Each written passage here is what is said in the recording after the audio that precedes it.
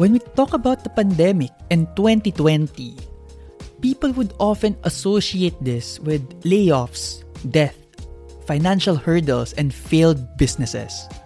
But believe it or not, despite these unfortunate realities, there are actually people who were able to make the most out of the situation and adapt. I've seen a lot of my friends and acquaintances succeed during these tough times, and that actually inspired me to record this episode about money management. We all know how important money management is, but this is all the more amplified when you get to leap from one particular level to another.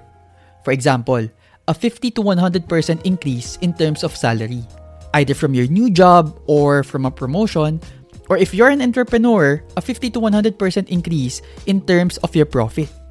This sudden shift in income for most people would be too much to handle mentally speaking. And as such, matatempt sila to increase their spending. I personally would know this. Bakit? Kasi nanggaling ako dyan. And ito rin yung reason as to why I'm doing this. So that a lot of you guys can avoid the mistakes I made and put your money to better use. Back in 2017, when I did my side hustle and habang nagwo-work pa ako for HP, presently known as DXC, my salary then was 28,500, net of taxes na yon. And when my business then was starting to get me about the same amount, it was pure euphoria. Sino bang hindi matutuwa doon? Dumoble bigla yung pera mo, diba? So, yung mga gamit na hindi mo mabili noon, all of a sudden, nafa-fast track at nabibili mo na ngayon. If dati kailangan mo magtipid para sa mga pagkain mo, all of a sudden, pwede ka ng araw-araw kumain sa mga masasarap na resto. Yung Bora trip mo, pwede na. Yung PC na hindi ko naman talaga kailangan dahil Excel, Word at email lang naman ang ginagawa ko together with social media, all of a sudden, nabili ko na. Gaming PC pa siya. And the specs I bought back then weren't really top of the line, but it was mid to high range. And it was totally unnecessary. Ang nilarason ko sa sarili ko back then was, it's for the business eh. But in reality, hindi naman talaga kailangan. A cheap laptop would suffice. Right? Shortly after ko bumili ng PC, I bought myself the newest MacBook Pro. My reason for that? Magta-travel ako eh. Kailangan ko pa rin magtrabaho. Diba? What if laptop na lang ang binili ko kesa PC? Di nakatipid pa ako. My money mostly went to eating good food, aside from splurging on unnecessary things or upgrades. And only a specific portion of that actually went to my savings. Now, people might say, at least nagsasave up ka. But that's the point eh. Sana mas marami pa akong naitabi. Because honestly, I could have just bought myself something much cheaper which could get the job done. Pero Tim, how about rewarding yourself? Hindi mo ba pwedeng isipin na reward na lang yan for a job well done? Well, buying myself a lower tier laptop or a cheaper laptop than a MacBook Pro plus a PC is still rewarding myself. Now, this is where the problem is. We try to justify the splurging, the spending, kasi all these years, nagtimpi tayo.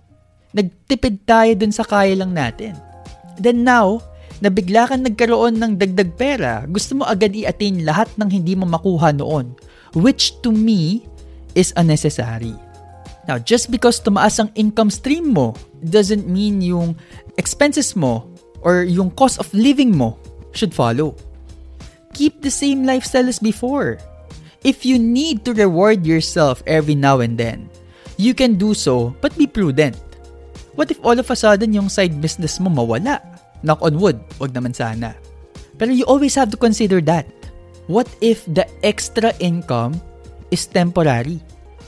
How will you shield yourself from that? Imagine if masanay ka na maging magastos. Tumaas na yung expenses mo, yung cost of living mo, then biglang inalis sa'yo yung extra income mo. Paano na? Sino mag-a-adjust? Gugustuhin mo bang mag-adjust pa lang sa time na yon? Or mas prefer mo bang ready ka na to weather the storm anytime? It's the latter, right? So if napapaisip ka as to paano nga ba, don't worry kasi that's what this podcast is for. And I only have 2 simple steps for you to follow. Sundin mo lang ito and trust me, hindi ka magsisisi. and maproprotektahan mo yung income stream and lifestyle mo. So, the very first thing na gagawin mo as per my suggestion, once tumaas na yung income stream mo, okay, is to keep the same level of lifestyle that you have. What do I mean by this? Forever ba ito? Hindi naman forever.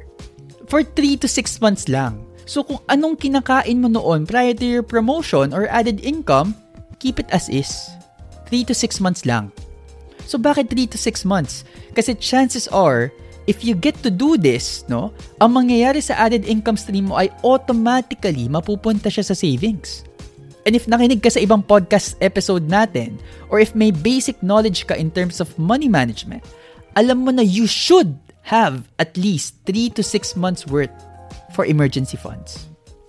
So, automatically, if ever within 3 to 6 months, may mangyari sa trabaho mo, protektado ka. Okay? So, does this mean na after 3 to 6 months, pwede ka na mag-splurge? Wag naman. Because chances are, kung ano man yung mga naisip mong bilhin nung tumaas yung income stream mo, after 3 to 6 months, if hindi mo talaga siya kailangan, magpa-fade rin yung wants mo. Okay? So, this protects you from 2 things. Number 1, by automatically giving you emergency funds. Number 2, it shields you from impulse buying. Huwag niyo ako tularan, guys. Dami ko na sayang na pera dahil dyan. Now, next step, sabihin na natin naka 3 to 6 months ka na. Protektado ka na. What's next? Reward yourself. Dito na papasok yung reward yourself. No? Ngayon mo na ibigay sa sarili mo yung mga deserve mo. But, may condition. Ang condition ko lang naman dito is, kung magkano yung dapat mong ilabas for that particular item or trip na you're planning to buy or spend, no? Ganun na rin dapat yung amount ng money na ipapasok mo sa savings. Or, let's say, investments. Excluding yung naunang 3 to 6 months mo na emergency fund. Okay, so bibigyan kita ng example. For example, gusto mong pumunta sa Bora at yung na-compute mong expense for that trip would be around 20,000. Dapat, bago mo bilhin yung ticket and bago ka mag-book ng hotel, dapat magpasok ka ng 20,000 sa savings mo or investments mo. What for? To ensure na you get to spend and reward yourself responsibly. Okay? Responsibly. And this is also to ensure na hindi mo napapabayaan yung pagsasave up ng pera. Another alternative, like I said, no, instead of putting it sa savings, pwede mo naman ilagay sa investments. Pero yung legit na investments ha guys, hindi yung kagaya ko na justify yung MacBook Pro as an investment or an asset, pero hindi naman kalaga. Pwede naman bumili ng cheaper one. Okay? Simple lang, di ba?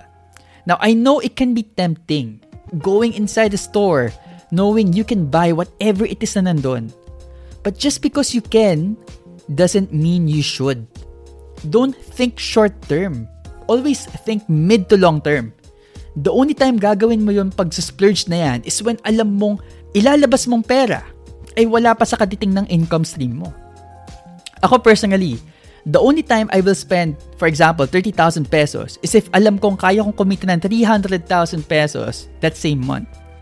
Always, ang pagre-reward or pag-splurge ko for myself or my loved ones ay 10% lang, maximum, ng kikitain ko for that month. Now, don't let this confuse you with yung monthly expenses mo because recurring yun and dapat pasok na kalagay sa budget mo.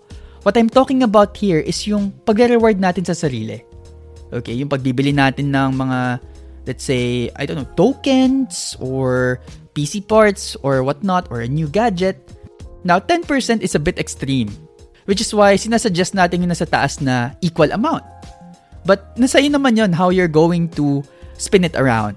Nasa iyo naman yun. Nagbibigay lang naman tayo ng certain guidelines. Ultimately, guide lang naman ito. Alright? And nasa iyo pa rin yun kung susundin mo or not. But I honestly do hope that you do.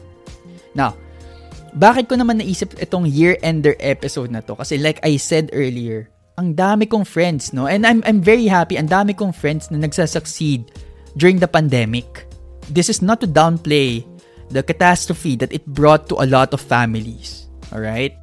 But ano tayo positive mindset tayo guys Ayaw natin isipin yung negative parts. Yes, we acknowledge it, but mag-focus tayo sa positive ones. Good vibes lang tayo dito. Personally, masaya ako makita na successful yung mga tao na nasa paligid ko. So if you find this podcast helpful, please help us grow by sharing our podcast. This is purely non-profit. Wala po akong kinikita dito. Gusto lang talaga nating makatulong. Now, for any questions or requests, please feel free to send them over at papabarya@gmail.com.